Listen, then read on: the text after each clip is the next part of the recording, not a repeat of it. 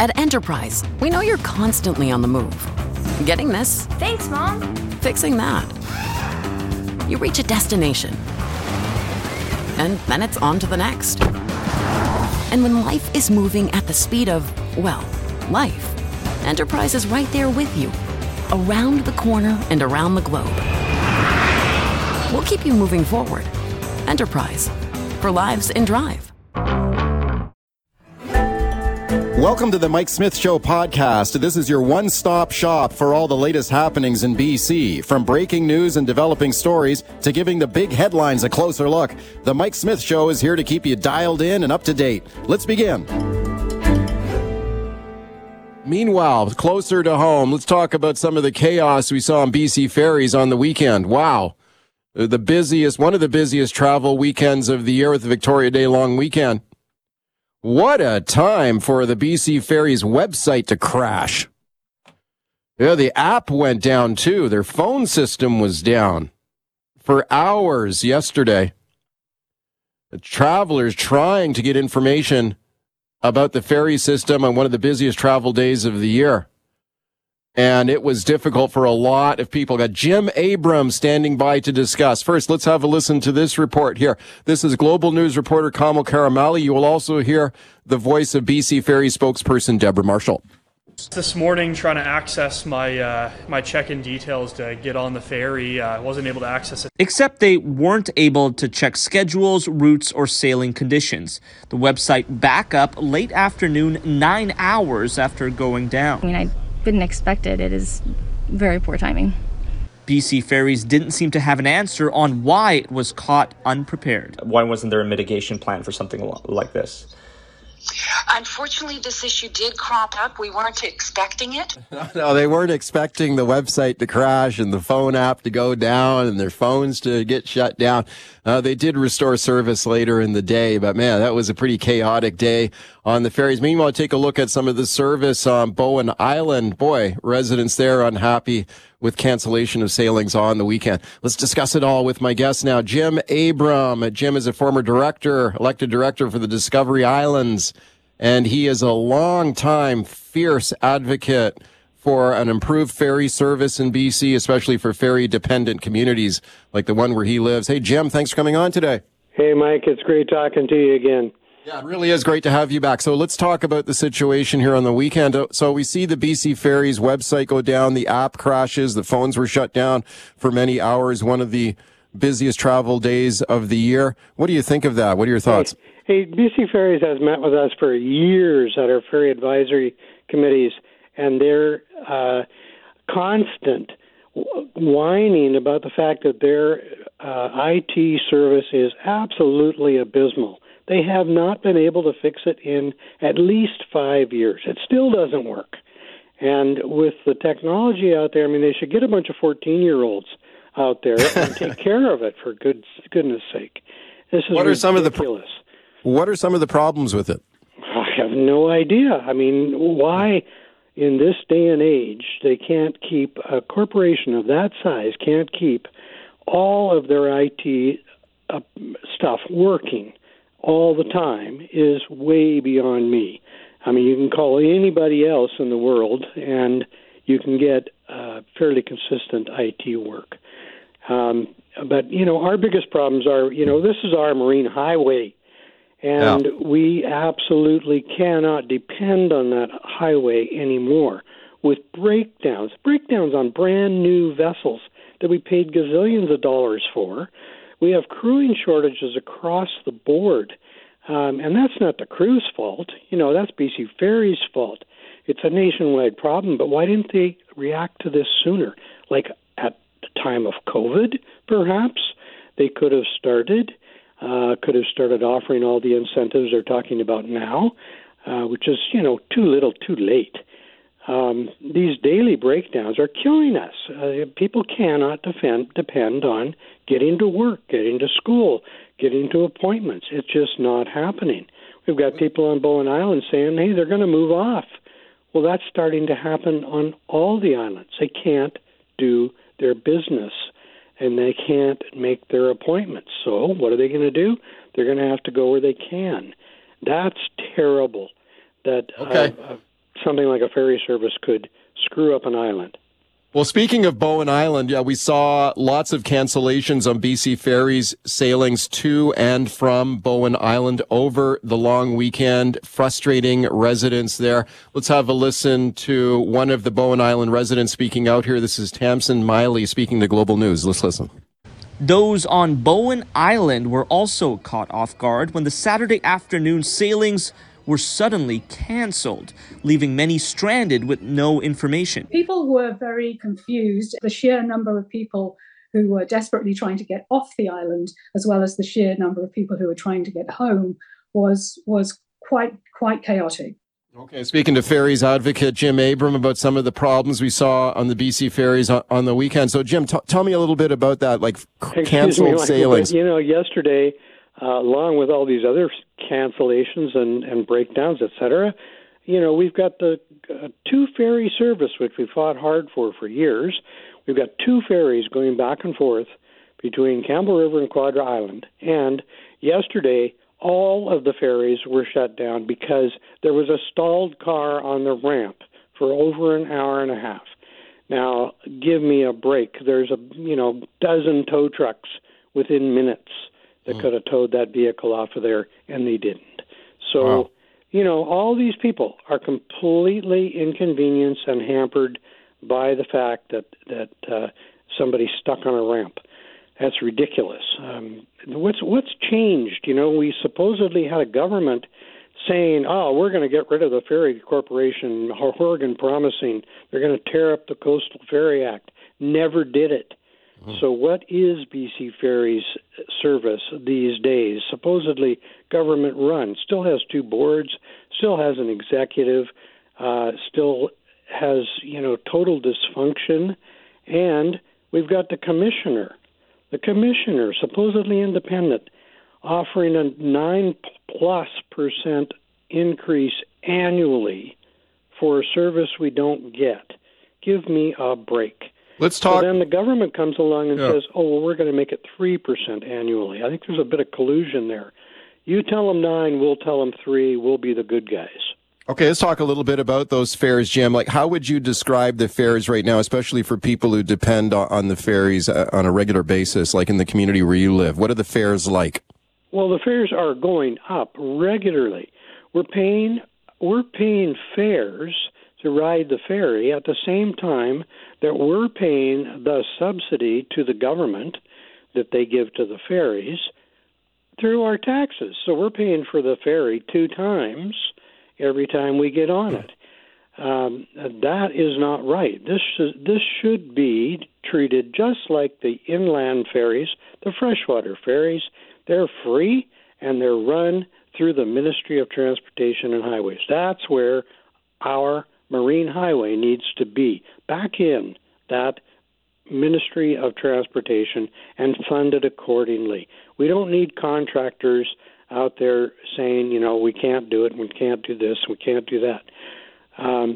If you had your bridges or your roads arbitrarily closed because, we had a staffing shortage, we had a breakdown, give me a break once again. Those kinds of things, people would not put up with it. But we have to put up with it. All the people on all the islands, including Vancouver Island, it's a huge number of people. It's 30% of the gross domestic product of this province being hampered by ineptness of government to run a ferry system. It's a bus. Would you say that when you talk about comparing BC Ferries to British Columbia's highway system, and you'd like to see this brought back under the control of the Ministry of Transportation directly, are you saying like the ferry system should be considered the same as a highway system that should be free to use? Whether it's free or not is another discussion, but it should be under highways. It is a highway. It is just the same as pavement, terrestrial highway. It's marine highway.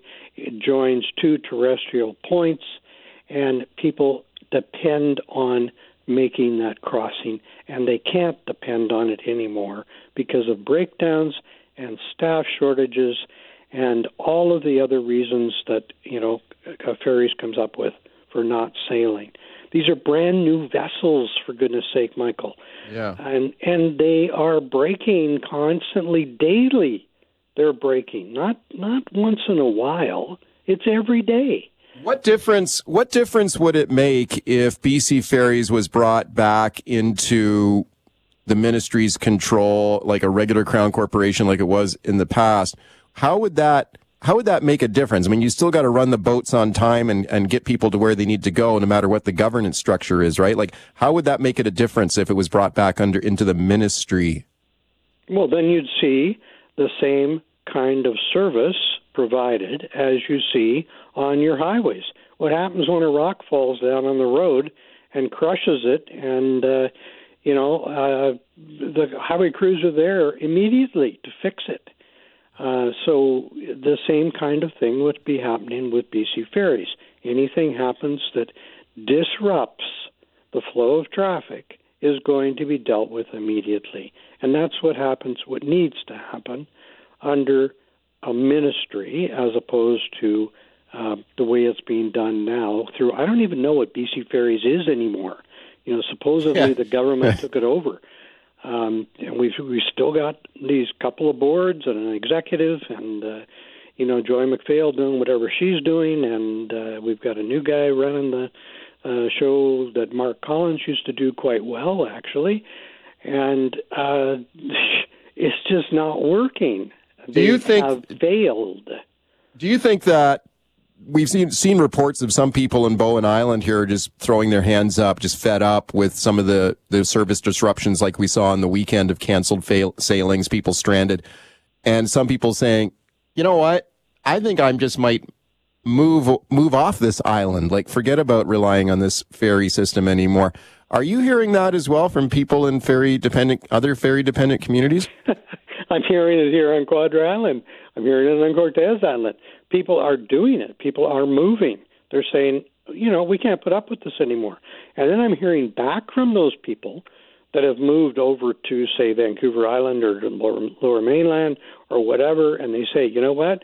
It's great. We don't have to depend on the ferry anymore because we couldn't depend on the ferry. So now we are actually able to go to a doctor's appointment that we've had scheduled for a year to see a specialist, and now we can go to that doctor's appointment and know we're going to get there.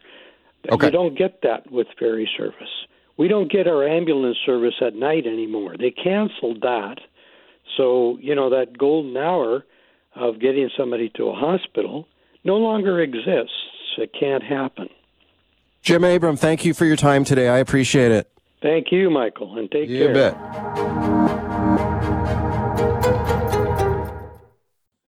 Find a fresh take on a fall getaway to Wilmington, North Carolina and beaches. Enjoy hiking trails in a state park, fresh seafood with a side of live music, and fall festivals galore. Then live it up along the Riverwalk in Wilmington's historic downtown. With 3 island beaches, Carolina, Curie, and Wrightsville, and a vibrant downtown, you get the best of the Carolina coast all in one place. Plan your fall getaway at WilmingtonandBeachesVacation.com.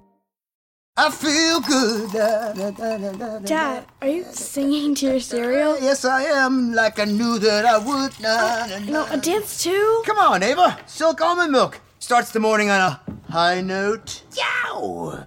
Songs, dances, and dad jokes. So good. So good. I got you. Silk almond milk. With calcium, vitamins A, D, and E. Feel plenty good. All right.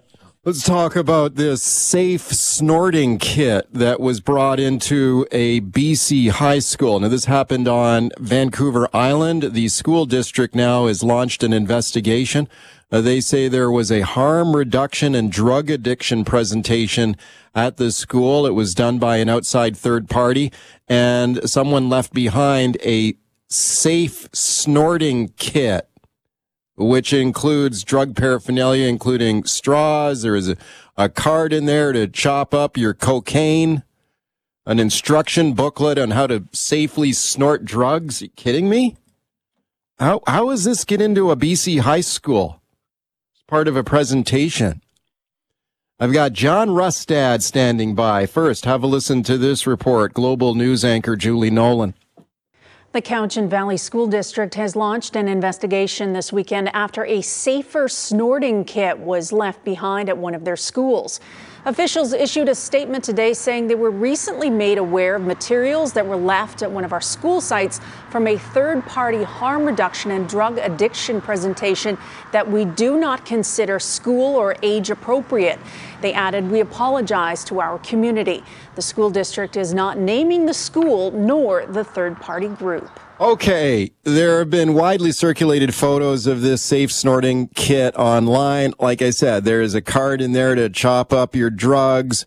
There are a couple of straws in sealed tubes in there. There's a couple of handy wipes and an instruction booklet on how to safely snort your drugs. Let's talk to John Rustad now, leader of the BC Conservative Party, MLA Nechako Lakes. John, thanks for coming on today.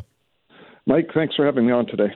Yeah, you bet. Thanks a lot. I know you've been speaking out on this topic. You've got concerns about it. Tell me your thoughts on it. Well, both the government and political parties in this province seem to be promoting this idea of safe drugs. And hard, illicit drugs are not safe. They can be very, very dangerous.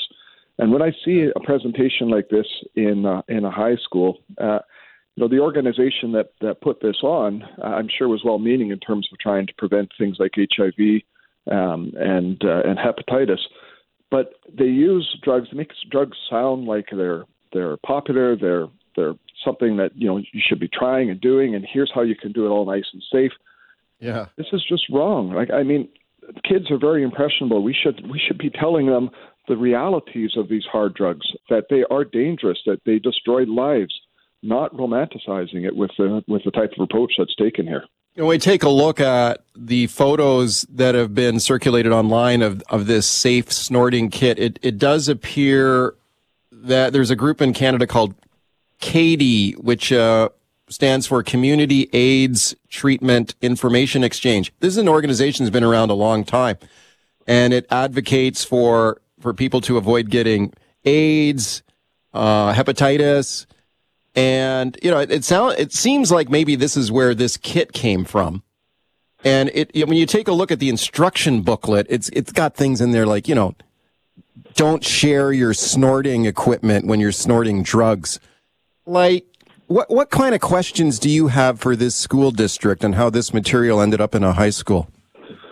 Well, first of all, when you have material that, lists drugs and the various types of reactions that you get from the drugs, that describes how you need to, cut up and powder things like crystal meth before you snort it, and talks about how you, switch from one nostril to the other. And then, oh yes, don't forget to bring a condom with you because, you may want to have sex when you're on drugs. I look at this material and I think, how did a school district not do a review of people and material that comes into school district? I was a school trustee back in 2002. And, from my understanding, when there's going to be presentations in school, when the information comes in, there's supposed to be a process that the administration go through. They look at the material, they make sure it meets standards, they make sure that people have, safety checks, et cetera, right, before things like this come into school. How on earth are we allowed for this just to come in? And how is this sort of thing okay and funded by the federal government? Okay, so the school district here in question on the island here is saying that they are doing an investigation and a review, and presumably these are some of the questions that will be asked. Do you feel that the results of that review and in that investigation should be shared with the public? Oh, definitely. And I think, quite frankly, there should be a provincial review of school districts around the province. When you look at materials that are going into our school, quite frankly, some of it is shocking. And I think if parents really saw what was going in there, they would be very, very surprised. Yeah. And I think, this is something that should be made public. I think that school districts need to be able to defend their policies about what information they feel is appropriate to bring into kids. And quite frankly, the government should be playing a role in making sure that that's being implemented. There's a growing reaction to some of the harm reduction measures that have been brought in by the provincial government, by the federal government, and we've had a lot of them recently. So we've got decriminalization of drug possession. So 2.5 grams is the legal possession limit in British Columbia now, the only province in Canada that has done this. It's legal to possess heroin, fentanyl, cocaine, crystal meth, all of these dangerous drugs. And the idea, government said, was to reduce the stigma of drug use and more people would be encouraged to get treatment. Instead, we've had this in place for several months now. We continue to see the overdose death rate go up instead. Is this a mistake that the province made here? I think it is absolutely a mistake. I've sat down and I've talked with some doctors that have specialized in mental health and addiction. And it's very important to be able to have, an individual recovery program for people that have been exposed or people that are addicted to these hard drugs. And for government to come out and just say, well, it's legal to have this product and, it's okay, there's safe supply, it just sends the wrong messages, I think, in terms of society. Now, I don't think we should be running around, putting somebody in jail because they happen to possess drugs. But at the same time, as a society, what message are we sending to our kids, to our youth? This is harmful. It doesn't take a lot of this sort of drug to be life-altering, to get to the place where an individual can't even function in society. And I just think, we're sending that wrong message. It is not safe.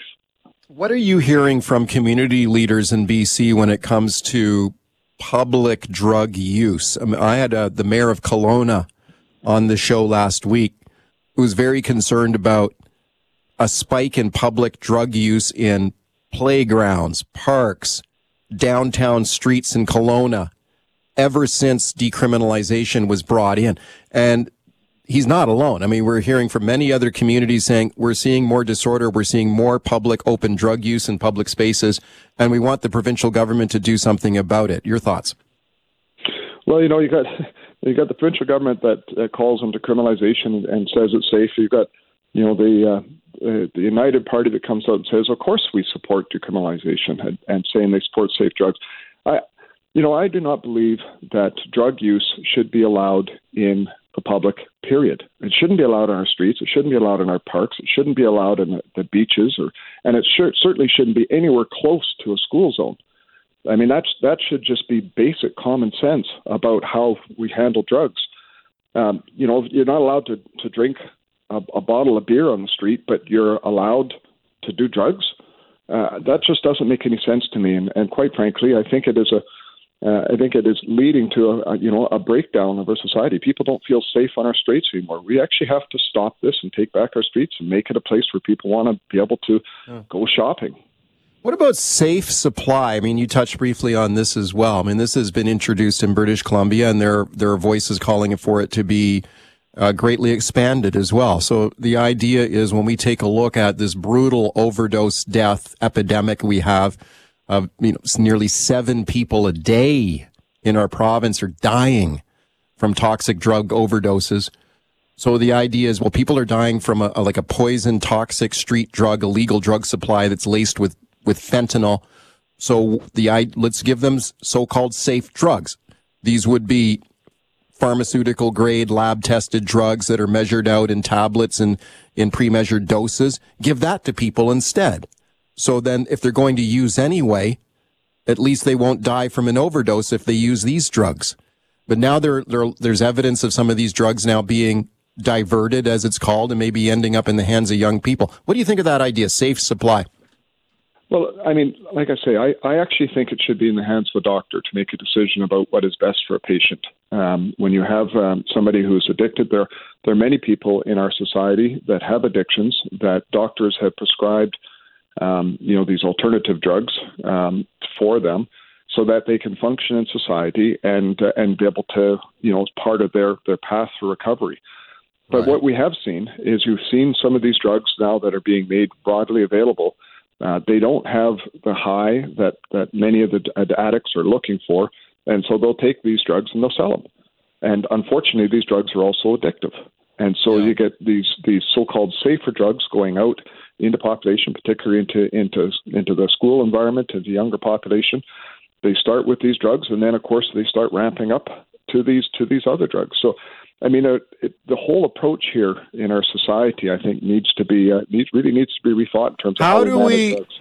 How do we know that's happening, though, that sort of diversion is happening, especially in any kind of great numbers? I mean, people who support safe supply are willing to admit, I've talked to advocates for safe supply who say, okay, well, we know that some of these drugs are being diverted and maybe ending up in the wrong hands, but it's not as big as the media is making it out, or some opposition politicians are suggesting there's a little bit of exaggeration going on. What do you think of that argument? Well, I still think when you're talking about this stuff, any of these drugs are dangerous, and even the safe supply is what is being called safe supply can be addictive. And you just go across the border into Alberta. In Alberta, I'm continually hearing stories of drugs that are being made available in British Columbia, going across the border, being sold, and the money coming back to be able to provide harder drugs for people that want them. You mean safe supply drugs from BC? That's correct. Are going to up? Whoa. Okay. That's correct. So this when you think about what we're doing, you got to think about how we help people to recover, not how we help people to become addicted. All right, my guest is John Rustad, leader of the BC Conservative Party. Let's go right to your phone calls here. Brant on the line in Kelowna. Hi, go ahead. Hey, what's going on? It's good. Go ahead. I think you guys got a lot of good points here. As a recovering addict, I used to how I stayed sober was not going to these certain spots that the drugs were at and stuff like that. And now that it's legal, it's almost more accessible. So yeah, there's a million different points on all that's going on right now, and it's 100% wrong way to go about things. What do you okay, Brant, I'm very grateful to you for calling in, and I'm glad you've been able to make some changes in your life there. Like, what do you think of the decriminalization idea? Do you think that's a mistake? Yeah, it's crazy. This is absolutely stupid what they're doing. Like, I don't think they really realize how they're seriously going to affect all this stuff. Brant, thank you for calling in, man. I appreciate it, and I wish you well on your journey there. John, I talked to an official down in Portland on the show a few weeks ago, and they also brought in decrim. And he told me if he had a message for the people of BC, he said, don't do it.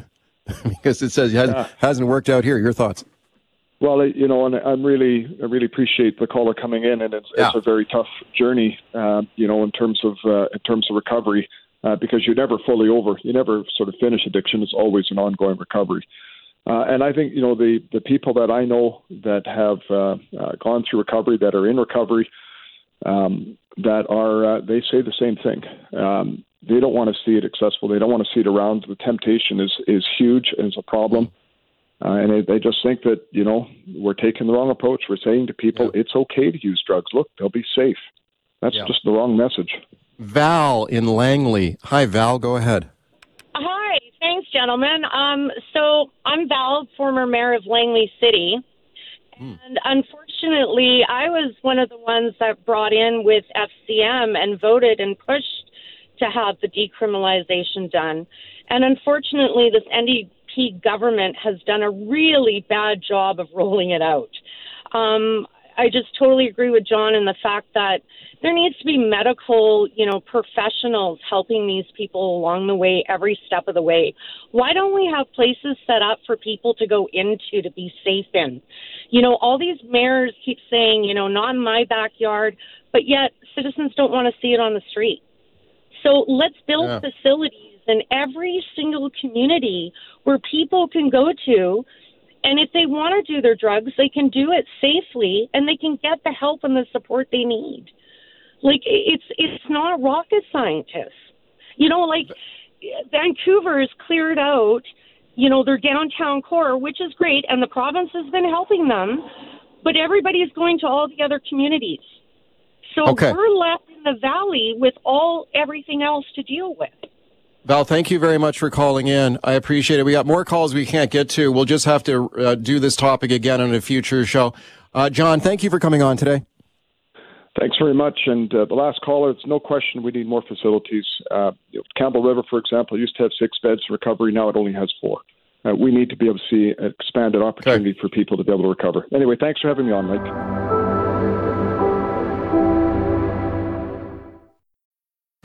Whether you're making a delicious family meal or a post-workout snack, choose the farm fresh taste of Eggland's Best Eggs. Only Eggland's best hens are fed their proprietary all-vegetarian feed. That's what makes their eggs more nutritious. With 10 times more vitamin E, 25% less saturated fat, and 6 times more vitamin D compared to ordinary eggs. Eggland's Best. Better taste, better nutrition, better eggs. Visit egglandsbest.com to learn more. Trends come, trends go, but style, that lasts. And this season, Lee's bringing iconic styles to you in fits that add a little spring to your step. Denim for all the days, chore coats that are anything but, and Western shirts that snap on and take on whatever you do. We're talking gotta-haves for everyone serious about their trip. These are styles born to be reworn now and for years to come. Visit Lee.com, that's Lee.com to shop spring now. Okay, here we go now. Have we reached the tipping point on tipping? Now, a lot of people have noticed that the tipping requests have gone up. If you go to more and more businesses, there is a request there to leave a tip. I got an oil change for my vehicle a few weeks ago, and there was a tip prompt on there for an oil change. Hadn't seen that before. Also, the amounts of suggested tips have gone up as well. Used to be like, 15% was a good tip. Now you see a prompt for like 20%, 25%, 30% tip. How's it all gotten out of control? Got Mark Menser standing by to discuss. First, we're going to talk about a couple of viral social media posts on this topic. First of all, you've got Holly in Vancouver on Reddit, in the Vancouver Reddit page, and I'm looking at her viral post here now. It says, I'm going back to tipping 10% in restaurants. I'm done. Inflation and pricing is getting out of control. I can't deal with 18 or 20% tip or 25% tip. Unless the food is exceptional, I'm tipping 10%. That post went viral on Reddit. And then check this one out now. This is the one that's really getting a lot of attention. This is on TikTok. Okay, so this is TikTok user Sydney Littlefield, and she went into an ice cream parlor to buy a $2 ice cream cone. Have a listen to this. So I walk over to the counter and I was like, hi, can I just have a waffle cone? And she was like, yeah, sure. Here you go. That'll be $2. So I was like, okay. I go to put my card in, and of course the tipping screen comes up. And I was like, I'm not tipping you $1 on a $2 cone that you just handed me. I'm not. So I hit no tip, and the cashier goes to my face. What were you expecting? I tipped you to hand me a cone. Okay, so she buys a $2 ice cream cone, and there's a prompt there to add a $1 tip. A $1 tip on a $2 ice cream cone. And when she declined to add the tip, the cashier got upset. Let's discuss now with Mark Menser, now Professor of Human Resources, University of Saskatchewan. And I'm very pleased to welcome Mark back on this topic. Hey, Mark, thanks for coming on today. Good morning. That was quite a little storm on Reddit, wasn't it? Yeah, it certainly was. Let's start with that one now. So you've got this post here, local Vancouver Reddit user says, you know what? I am just done with this. I'm going to go back to tipping 10% for a restaurant meal. What do you think of that? I was surprised at the number of people on Reddit Vancouver saying they tip 10%. I'd say, really, for in-restaurant dining, 10% is, I think most people would consider that to be on the miserly side. The average tip for in-restaurant dining in British Columbia is 17%, data from Restaurants Canada, the trade association. So 17% is the average. Some people tip less, some people tip more. 10%'s, I would say, really on the low side, but I understand the frustration. Yeah, I mean, that really lit a fire there on social media that went viral, as they say, and 10%. Yeah, I agree with you. That's pretty low, but people are tipped out, right? Like they're just reached the tipping point on tipping, and you can't blame people for feeling that way. It seems to be spreading to more and more transactions where tipping traditionally was not done. I blame these chip card readers. It's so handy just to the business owner can program in whatever percentages they want. And, I think in some cases it backfires. The percentages can be so high that the customer starts thinking, gee, I'm not going to use any of the preset buttons. I'm going to reconsider the whole concept of tipping. Yeah. Yeah, maybe it does sort of backlash there for sure. Like if you see a tip prompt there, okay, click here to leave a 25% tip. Or I think I've even seen like a 30% tip suggestion there. So you think like consumers could get their back up on that? It seems to be happening. I suppose the strategy of the business owners is if they have something like 17%, 25%, 30%, then 17% doesn't seem, it seems like a low figure. Yeah. I wonder how many people really tip 25% or 30%. Still, I think it may cause more harm than good in the business's relationship with its customers. Yeah. What do you think of this Sydney Littlefield? Now, this is the young woman who went into an ice cream parlor at Ben & Jerry's, bought a $2 ice cream cone, and then was prompted to tip $1 on a $2 cone. What do you think of that? Is that excessive? I want to be sympathetic towards service workers, but a 50% tip, no. Yeah.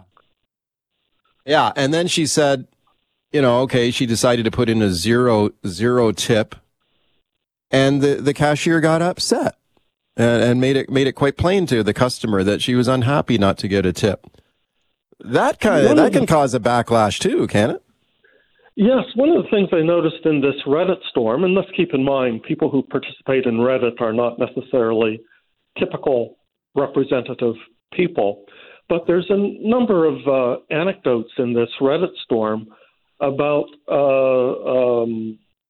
servers getting upset, servers expressing anger. That's a little disturbing. I would hope managers would not tolerate that, but there seem to be a number of cases where people leave low tip, service employee gets angry. Boy, that's kind of disturbing. Yeah. Now, do you think it's also potentially evidence that people are underpaid by their employer? So if an employer says, well, I'm just going to add a tip prompt here at the cashier, and that way my employees can get a little bit more money and I don't have to pay them as much. Do you think that's going on?